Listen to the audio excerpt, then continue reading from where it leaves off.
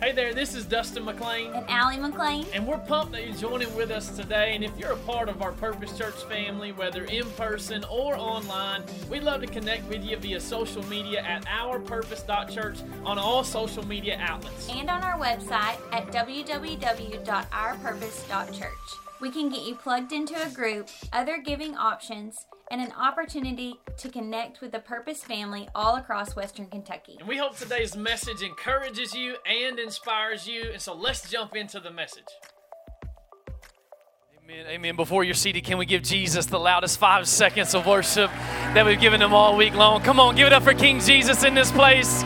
Yeah, I love that. I love that. Why don't you high five 4 people around you and say, good morning, welcome to church, welcome to church. I'm glad you're here. I'm glad you're here. I'm glad you're here. Awesome. I'm so glad you're here. Thank you. I'm glad y'all are here. You can have a seat. Man, we're so thankful for you. I'm so glad that you're at church today. Is anybody excited to be in the house of the Lord today? I said, is there anybody excited to be in the house of the Lord today? Yeah, I love that. Well, we're in a series right now called What If. Everybody shout, What If? And we've been talking about some things, and I just want to first of all just welcome everybody that's here. And I'm so thankful that you're here. You could be anywhere else, and today is one of those topics that I know is going to be a little challenging for us, but I'm just excited about what we're going to do as a church because, again, these are questions that a lot of people are asking, and yet what the church has been silent about for a long time. So if you've missed any of this series so far, our very first week we kicked it off, Pastor Kyle kicked it off by talking through what if I want to kill myself. And if you missed that, I would encourage you, go back, check it out, listen to it on the podcast or watch it online, whichever way that you need to do that. But just get that inside of you because I'm telling you, it was an incredible sermon and just meant a lot to our church. And I know a lot of you as well. And last week, we talked about this idea of what if I'm addicted to pornography? And I shared a little bit of my story, my struggle with that for years. And if you missed any of that, I would encourage you to go back and check that out last week. It's on the podcast and online as well. But this week, we're going to be just asking this question again. Here's what I want everybody to do right in this room right now. I want everybody to take a deep breath with me on 3. 1, 2, 3. And just blow it out right there. Okay, I just felt good. We did it last week. Let's do it again right now. Just one more time.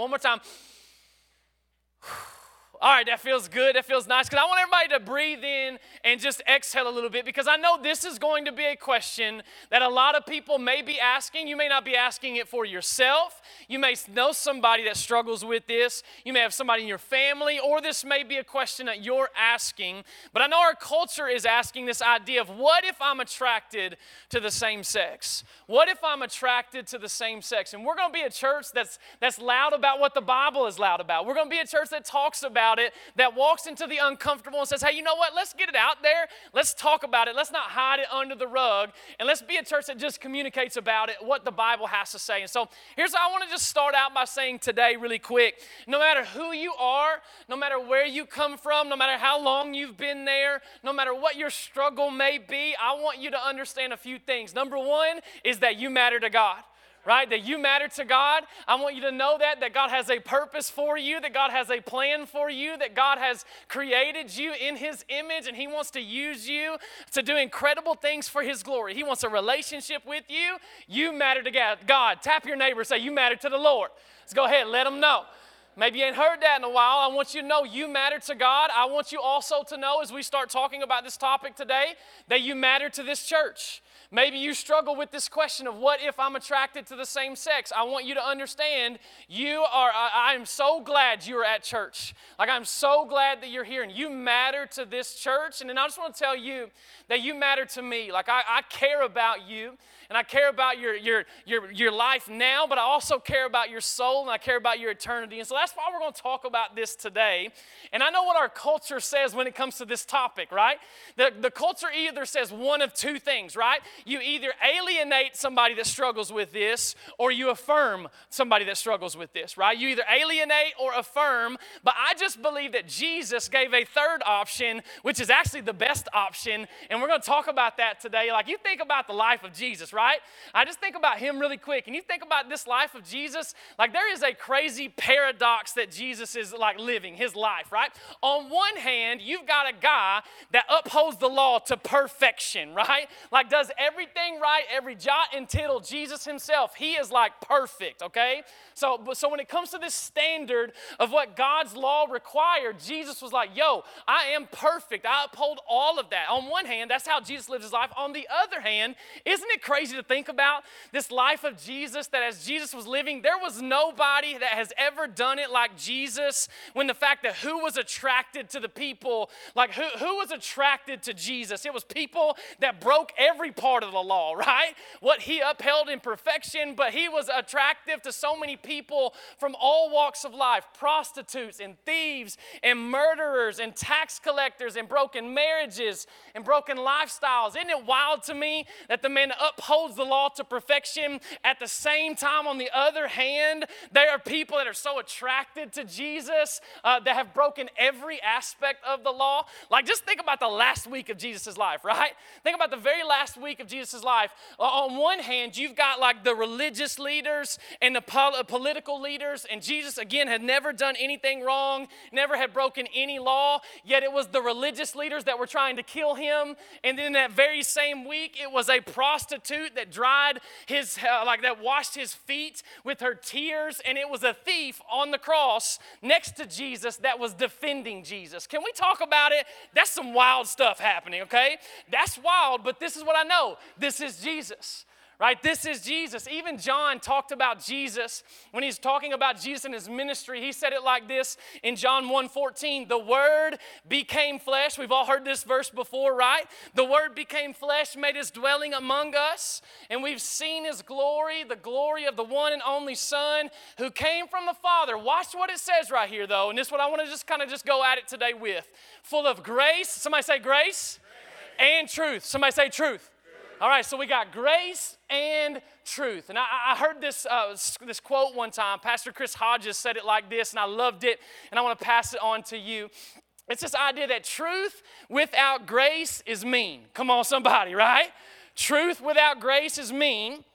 Grace without truth is meaningless. But truth and grace is good medicine. Come on, somebody, right? When we compare these two together, when we compare them together, I believe that we got some good medicine. That's what we're going to go after today. Is everybody good with that? About 4 of you. I say, everybody good with that? All right, good. Because this is what I know. I've heard this argument thrown out to me many times before. I had a person tell me one time that the Bible says that homosexuals will not inherit the kingdom of God. And he was saying that, and he was referencing a scripture that you see in 1 Corinthians chapter 6. And so what I did, I went home and I started to read through my Bible, and I got to 1 Corinthians chapter 6. And you know what I started to realize is that the list is a whole lot longer than just homosexuals, okay? I just want you to understand something. We're going to read it together. 1 Corinthians chapter 6, verse 9. If you're ready for God's word, say, I'm ready. All right, here we go. This is what the Bible says. It says this: don't you realize that those who do wrong will not inherit the kingdom of God? Real quick, aren't we all in that boat right now? Anybody, if you're not in that boat right now, Jesus, I'm glad you're here. Come on, somebody, right? Just glad you're here. We've all done something wrong. All wrongdoers, anybody that does wrong, will not inherit the kingdom of God. Watch what he says. Don't fool yourselves. Those who indulge in sexual sin, or who worship idols, or commit adultery, or are male prostitutes, or practice homosexuality, or are thieves, or are greedy people, or are drunkards, or are abusive, or cheat people, none of these will inherit the kingdom of God. Come on, y'all. That's a list, right? And if I had to be honest, guess what? I would just guess, if all of us in this room would be honest, I think our name would appear under 1 or 2 or maybe 3 of those categories of what I just listed just a second ago. But what I want you to understand, the powerful thing about what Paul wrote right here in 1 Corinthians chapter 6 is the very next verse. And this is what I just want to preach for just a second. It's what it says in verse 11. It says, some of you were once like that. Right? Is there anybody that was once like that, right? Is there anybody that says, you know what? That's who I used to be. Some of you were once like that, but, somebody shout, but.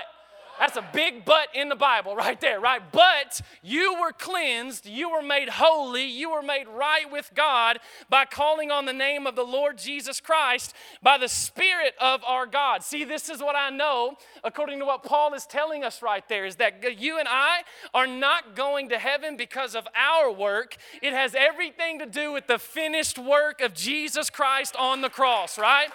That you and I, we're not saved because of our behavior. No, we're saved because of what Jesus has done for us, right?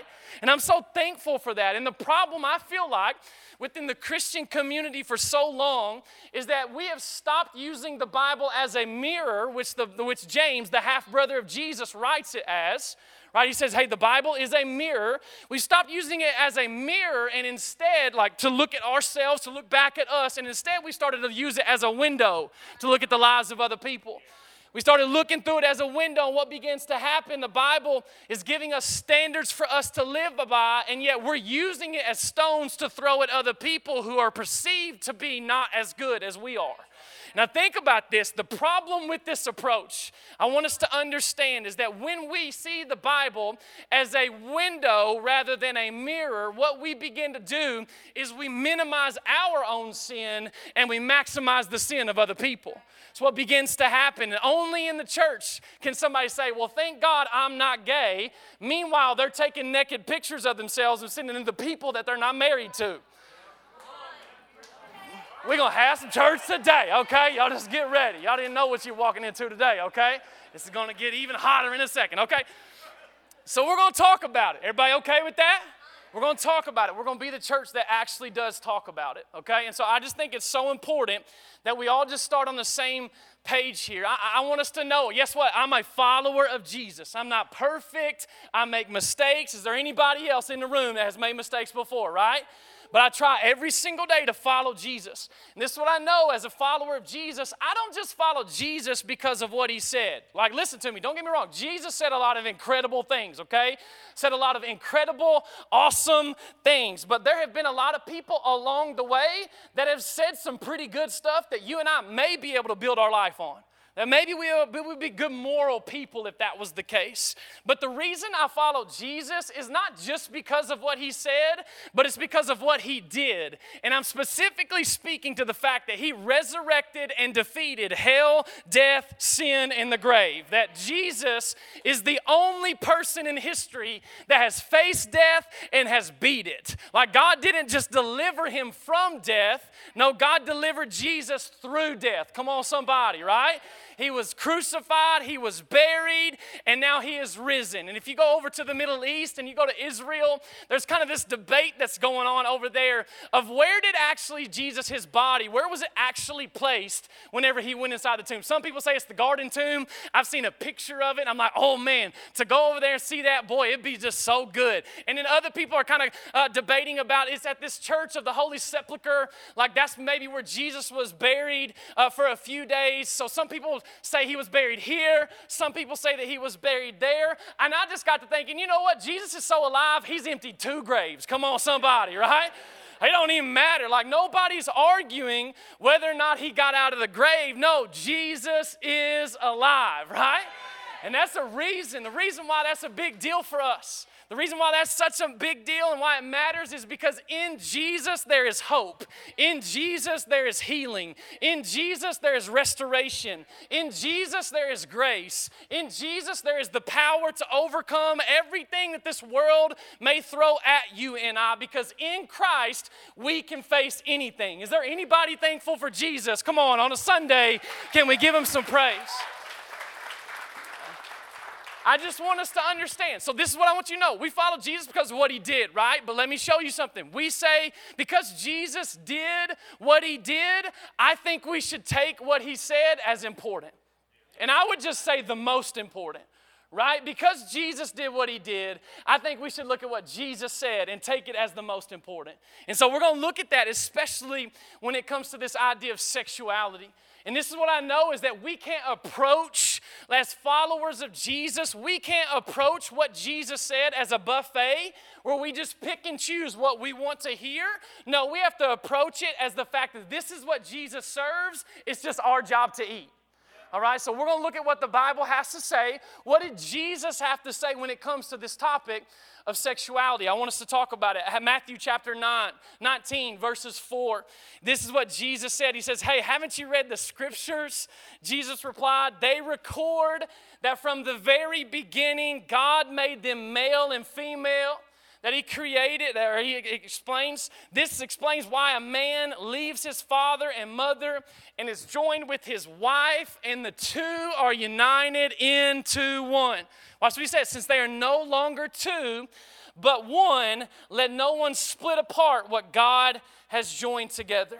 And so as Jesus is clarifying right here in Matthew chapter 19, verses 4 through 6, he is telling you and I that marriage is between a man and a woman. One man and one woman joined together, united as one. So according to Jesus, the one that paid for our sin, the one that went to the cross, the one that did what he did, he said that marriage is between a man and a woman, and he offered no exceptions to that.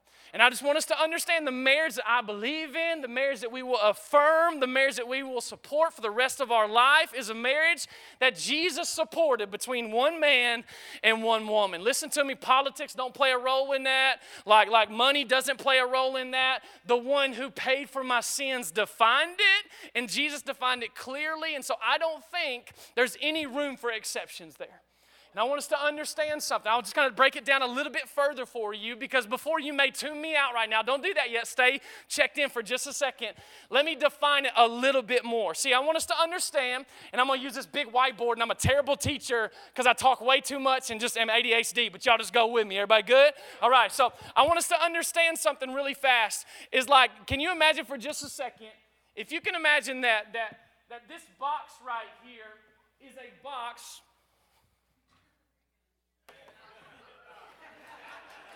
That's a box, yeah. I'm good. I got a good little square going on, right?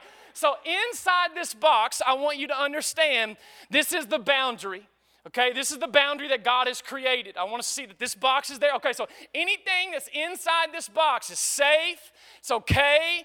It's the boundary. Anything outside of this box, I want you to understand, leads to regret, leads to pain, leads to death. Like if I can just tell Conley, hey Conley, this is the boundary line at our house, right? You do not need to go anywhere past this. You don't need to let your sisters go anywhere past this. You don't need to let your little brother go anywhere past this. Like this is the boundary.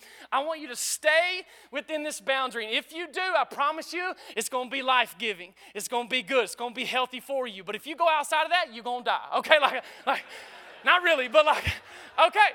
So what I want us to understand really quick, this idea, I don't think I'm an unloving father because I defined the boundaries, right? If Conley had no idea where she needed to go, then I would be an unloving father.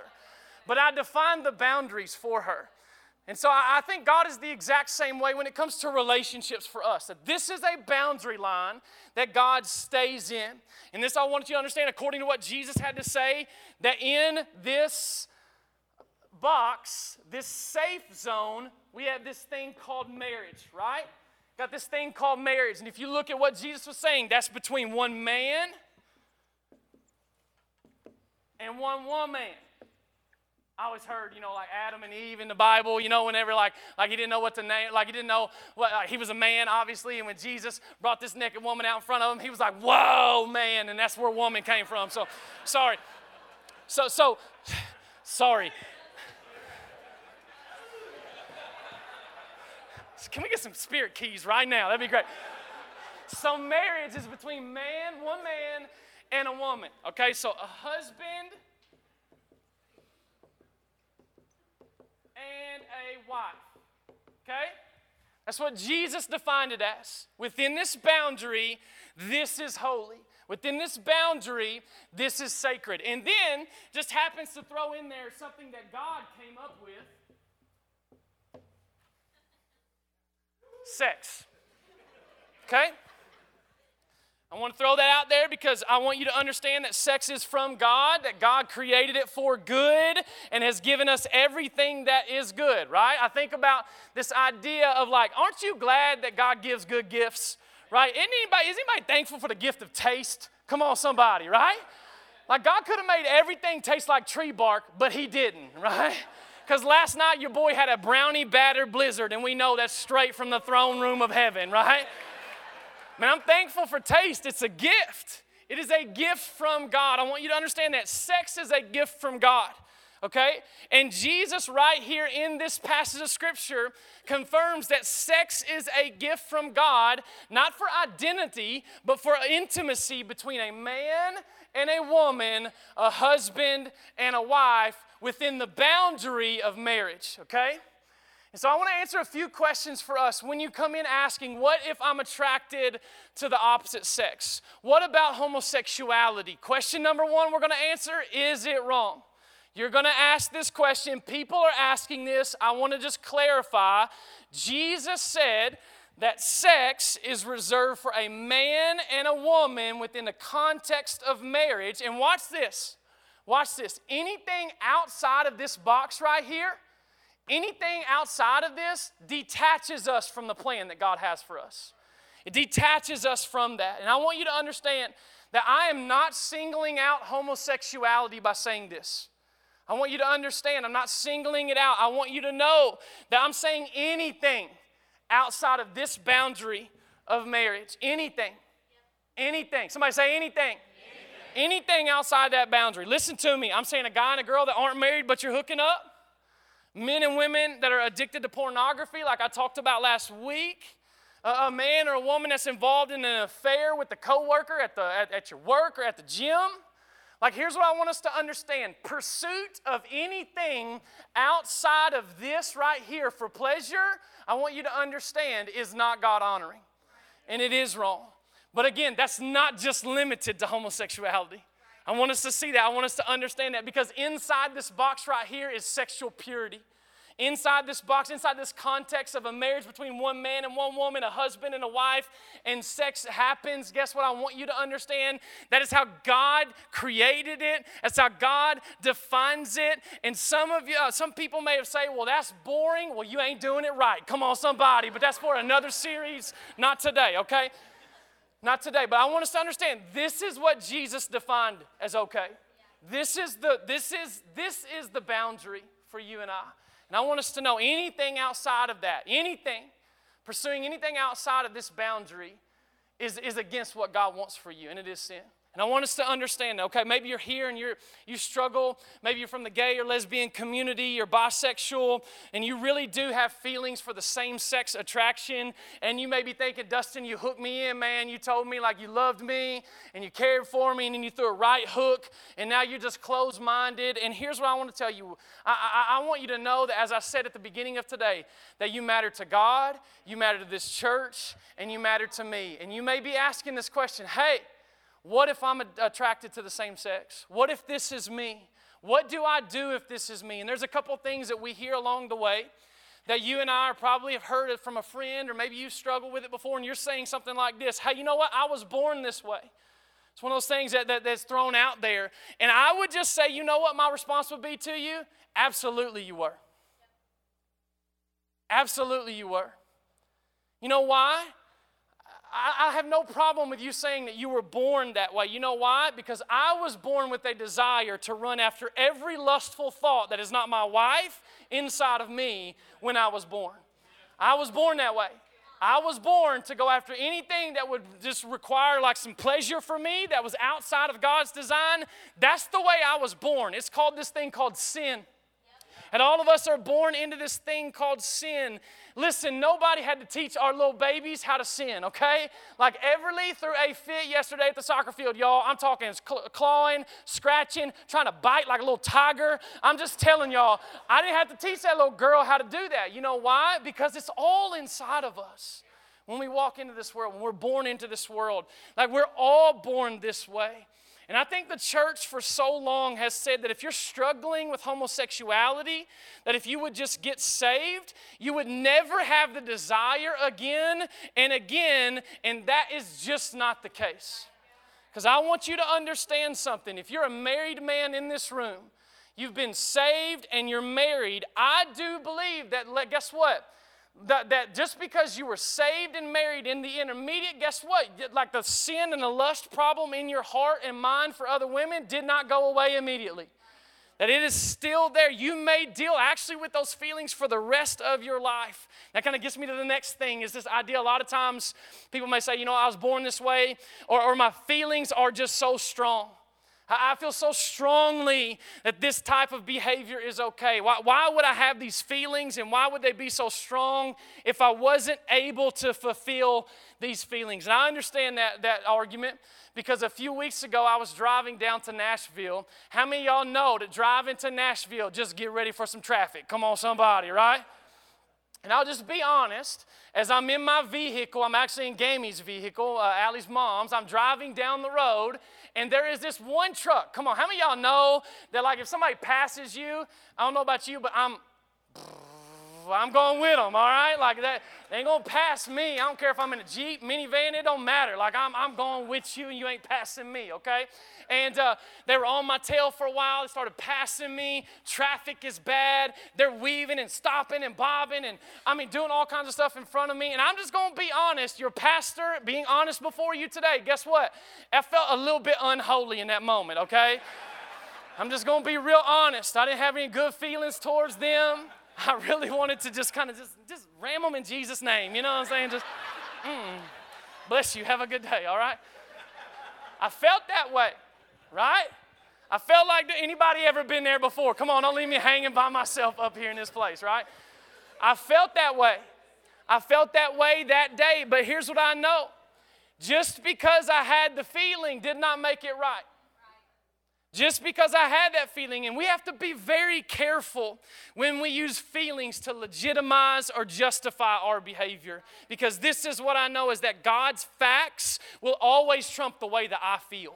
And I want us to know that. I'm not saying that you don't feel a certain way by being attracted to the opposite or the same sex. I'm not saying that that feeling isn't strong. I'm saying that God designed sexual purity for inside this box, and anything outside of that, pursuing it, is a sin, is wrong. Again, no matter how much you and I feel it. And I want us to know, I think we got to realize that, you know what, the feelings may be there, but here's the thing. Again, inside this box is healing and restoration, and man, this is holy before God. And I want you to know something. Again, let's pursue sexual purity when it comes to asking this question. And again, anything outside of this is not pursuing sexual purity. Again, you're single. You know what that means? If you're pursuing sexual purity, you're not having sex with anybody else, because you're not married, because you're not a man and a woman inside of marriage, inside a covenant. Like, this is holy. I want you to understand that. Maybe if you're married, again, you know how you pursue sexual purity? It's sex with the one person of the opposite sex that you are married to. It's not pornography. It's not hooking up with a girl at the office. It's none of that, okay? So I'm trying to challenge all of us today, because again, anything outside of that box, no matter how we feel, it's not what Jesus said is right or the gift that he promised. That makes sense? This means yes in Kentucky. Come on, you ain't got to say a lot. I know it's uncomfortable, but just do like this. Okay, good. Okay, what do I do if this is me? I think the third idea that we hear a lot of times is this idea of tolerance. It's this idea of tolerance. And if you say anything that may disagree with somebody else that struggles with homosexuality, gay, lesbian community, then you're labeled as intolerant, hate-filled. And I would just hope that if that's you today and you know somebody, or if you struggle with it yourself, I hope that you would hear the heart of our church and the heart of us today that would say, you know what, I hope you haven't felt any hate at all from me.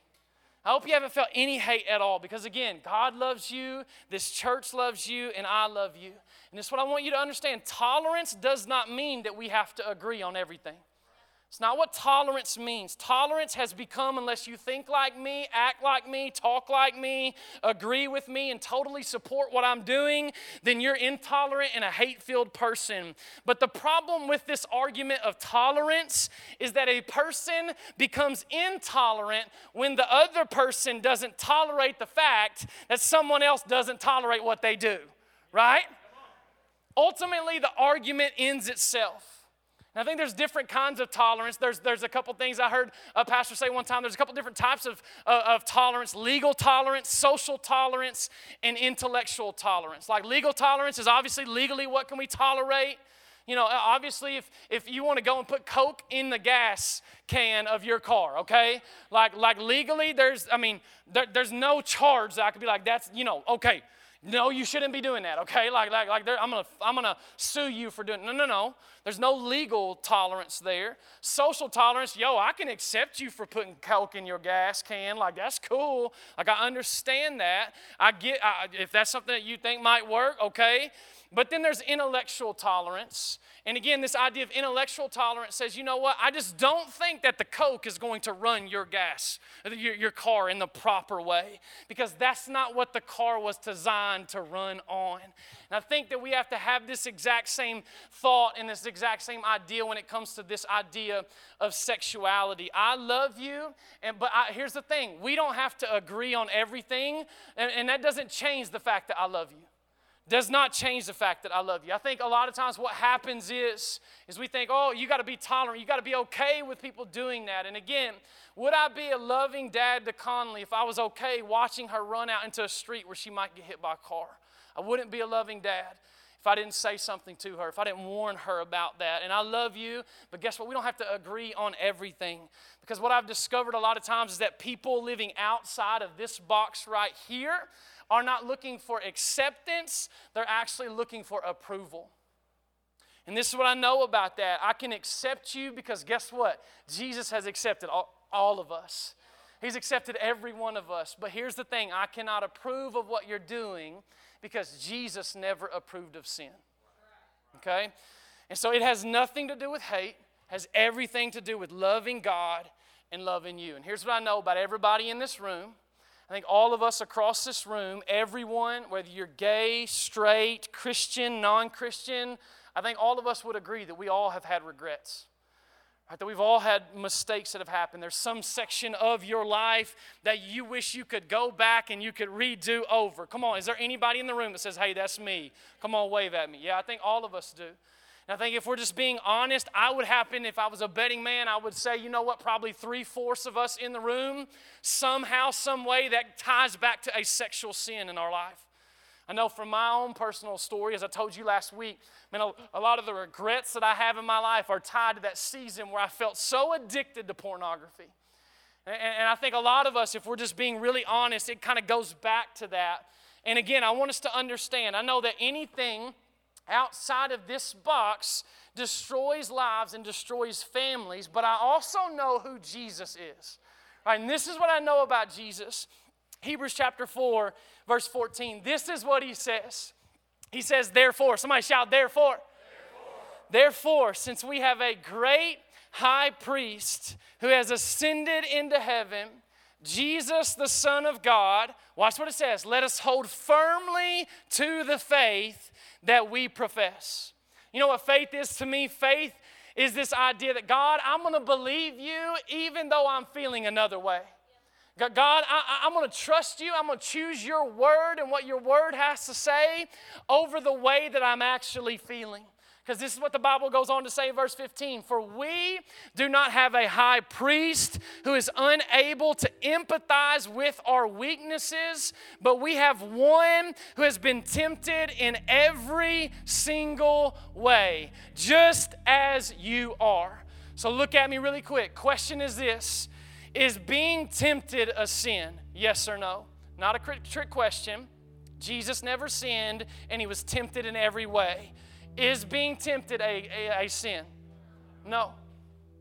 I want you to understand that being tempted is not a sin. No, being tempted is not a sin. Acting upon that temptation is the sin. Okay, I want us to get that. I want everybody in this room, though, to focus on this one part of this verse right here that I want us to all get. Jesus was tempted in every way. Somebody say every way. There is not a temptation that you and I face that Jesus didn't face. I want that to sink in for just a second. All right, let that sink in for you. I don't know what you walked in here with. Maybe you are asking this question. What if I'm struggling with homosexuality? What if I'm attracted to the same sex? Maybe you walked in here with other sexual sin. Maybe you walked in here with a past. Maybe you walked in here. I want you to understand, what does the Bible say right there? one who's been tempted in every way, just as you and I are. Yet what's the Bible say? Yet he did not sin. Yet he did not sin. Here's what I know, though, is that if you and I are pursuing Jesus, we're not going to try and pursue ways that get us outside of this box. So what I want us to understand, we got to be devoted. We got to not be detached. And that sometimes means fighting like heck against the feelings that are legitimate and strong on the inside of our life. Watch what the Bible says, verse 16. It says, let us then approach God's throne of grace with confidence so that we can receive mercy, not judgment and condemnation, but mercy and find grace to help us in our time of need. See, listen to me. You're here today and you're living in some sort of sexual immorality. If you will turn to Jesus, you receive grace and mercy to help you in your time of need, right? And maybe you're here and you say, bro, this doesn't affect me at all. But the question you may be asking is, hey, how do I love a friend that's gay? How do I love somebody that identifies themselves as struggling with homosexuality? And this is what I want us to all understand as a fellow sinner. The ground is level at the foot of the cross. You know what that means? Number one, do not judge. I'm going to throw it out there to you. Don't judge. I don't mean that you give up on your conviction. I do not mean that at all. I mean our relationship with them must not be contingent upon whether they agree with us or not.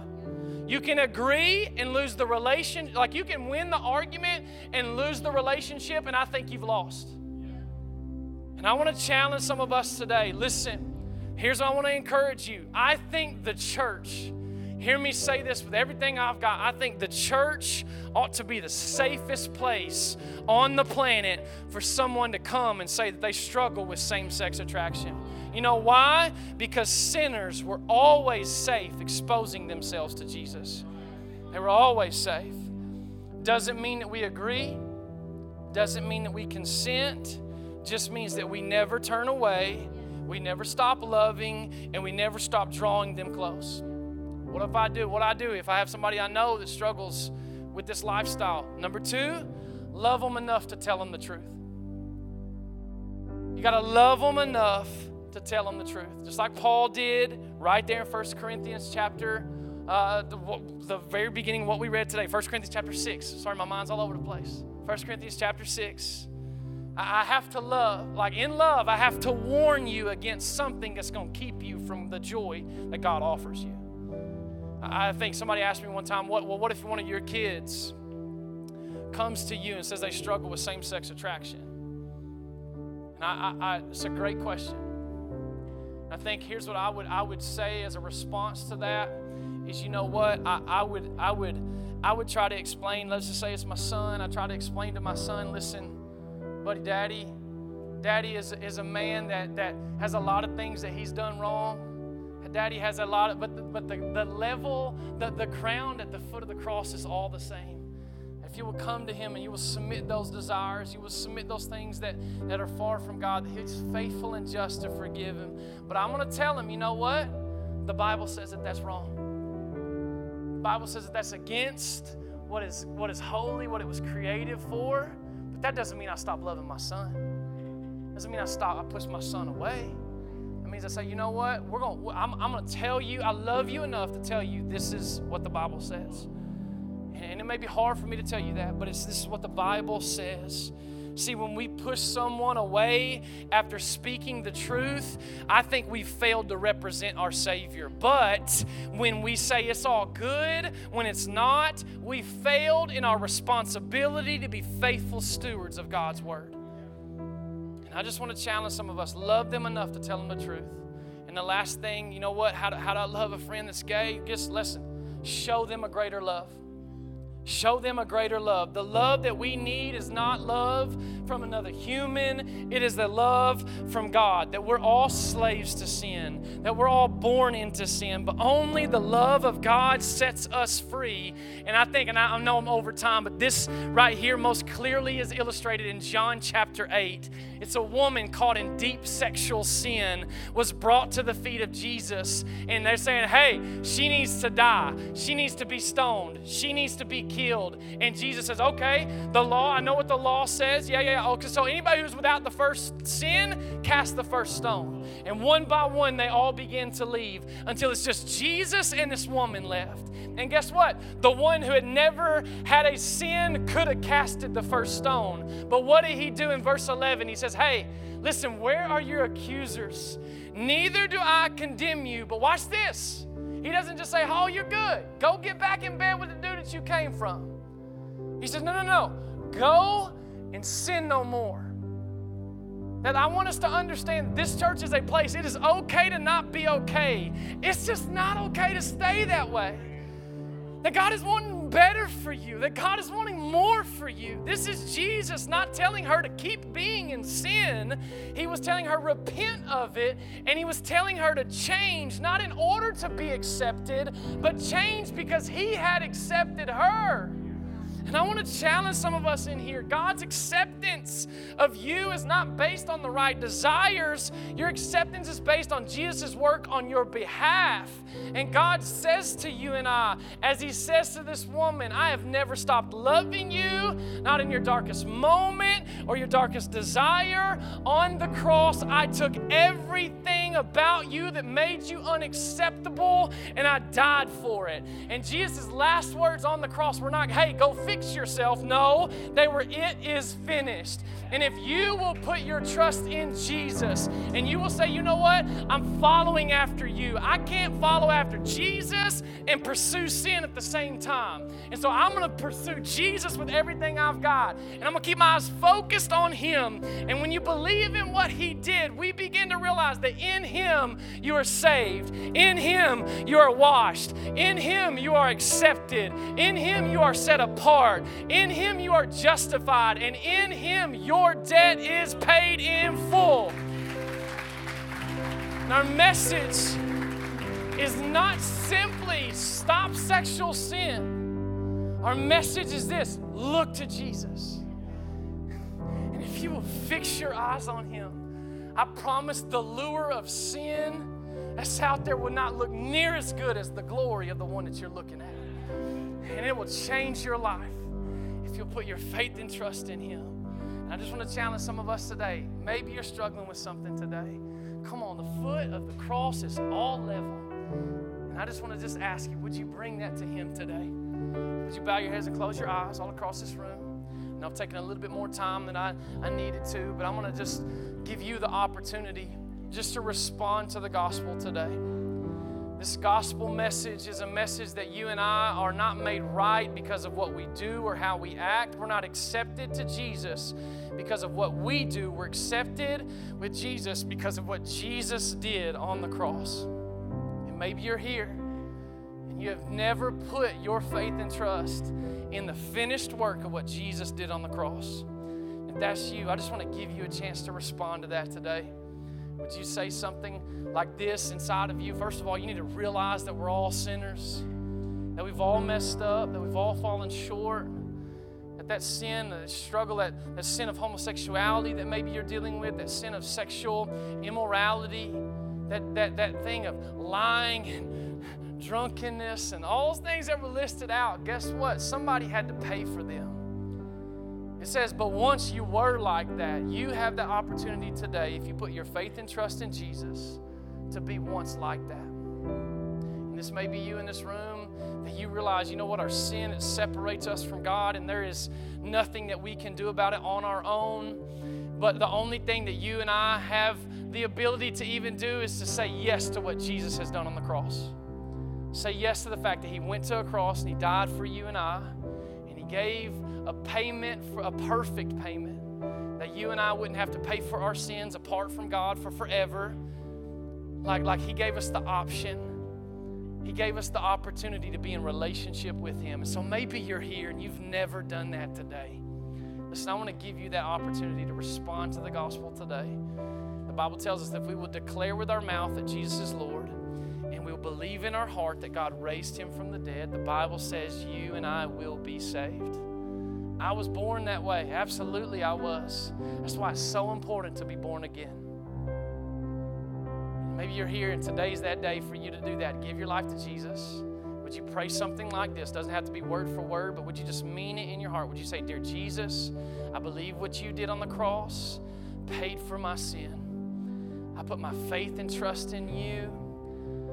I love you, Jesus. Thank you for dying in my spot. Thank you that you got out of the grave. And I put my full weight into your arms today. I put my full life to you. I give my heart to you. And I ask you to save me today. Maybe you're here. Maybe you prayed something like that. Maybe you prayed it word for word, but you meant it in your heart. If that's you and you did that, I want you to understand something. That you just made the greatest decision that you could ever make in your entire life. And the Bible tells us that when one person comes into a relationship with Jesus, that all of heaven parties at that one decision. Whether it's 1, whether it's 50, whether it's 100, there is a party going on in heaven. And I just ask that heaven would come down to earth a little bit right here in the middle of Purpose Church in just a second, because we're going to celebrate the fact that if it was 1, if it was 10, however many just came into a relationship with Jesus. I love that so much. And maybe you're here and you just said yes to Jesus. I want to ask you, would you tell somebody about the greatest decision that you've ever made? This love that's greater than any love that you'll ever imagine anywhere else, that you made that decision to say yes to Jesus today. Would you tell somebody? You can let us know. We would love to know. We got some people up here at the end of service, our prayer team over to my right, your left, that would love to know that, love to give you a Bible, even a new believer's guide, saying, hey, I know you got questions. I know you got some things coming up. Like yo, here's some incredible next steps for you. And if that's one way you want to let us know, another way that you could do that is all you got to do is text the word PURPOSE, PURPOSE, to the number 270-229-6488. You can let somebody know in here. You can let somebody know at the Connect table out there, or you can let us know by texting that right there. If you do that, man, we'd love to follow up with you. Love to have a great week with you, but just saying, hey, how can we come alongside of you? How can we help you in this new relationship with Jesus? And I want to give just a second invitation today. Maybe you're in here and there's something in your life. It doesn't have to be homosexuality. It doesn't have to be the struggle of anything sexual, but you have a sin that just you keep going back to instead of keeping your eyes focused on Jesus. If you would just be honest enough in this room just to say, hey, you know what? I'm struggling in this area. Would you just pray for me? Would you just pray for me? If you would just lift your hand up and you would drop it back down, all you got to do is just say, hey, that's me. Doesn't have to be in the area of sexuality or homosexuality or whatever, any area of your life. That's me. I see some hands all across this room. Let me pray for you. God, I thank you so much for my friends that just said yes to a relationship with Jesus. But not only that, some people in this room that just were really honest and said, hey, you know what? I've got some things in my life I'm working through that I keep going back to. And God, I just pray we commit those to you today. That we wouldn't walk out of this place the same that we came in, and we would walk out cleansed, renewed, fired up to go out to make a difference for you, King Jesus. We love you. Jesus, thank you for what you're doing. Thank you for who you are. It's in Jesus' awesome, powerful, mighty, incredible name that we pray. And everybody said, amen. Thank you so much again for listening. To hear more messages like this one, make sure to subscribe and consider rating it and even sharing it with your friends. It helps out so much. For more content and information, head over to ourpurpose.church. We love you guys and hope you have a great week on purpose.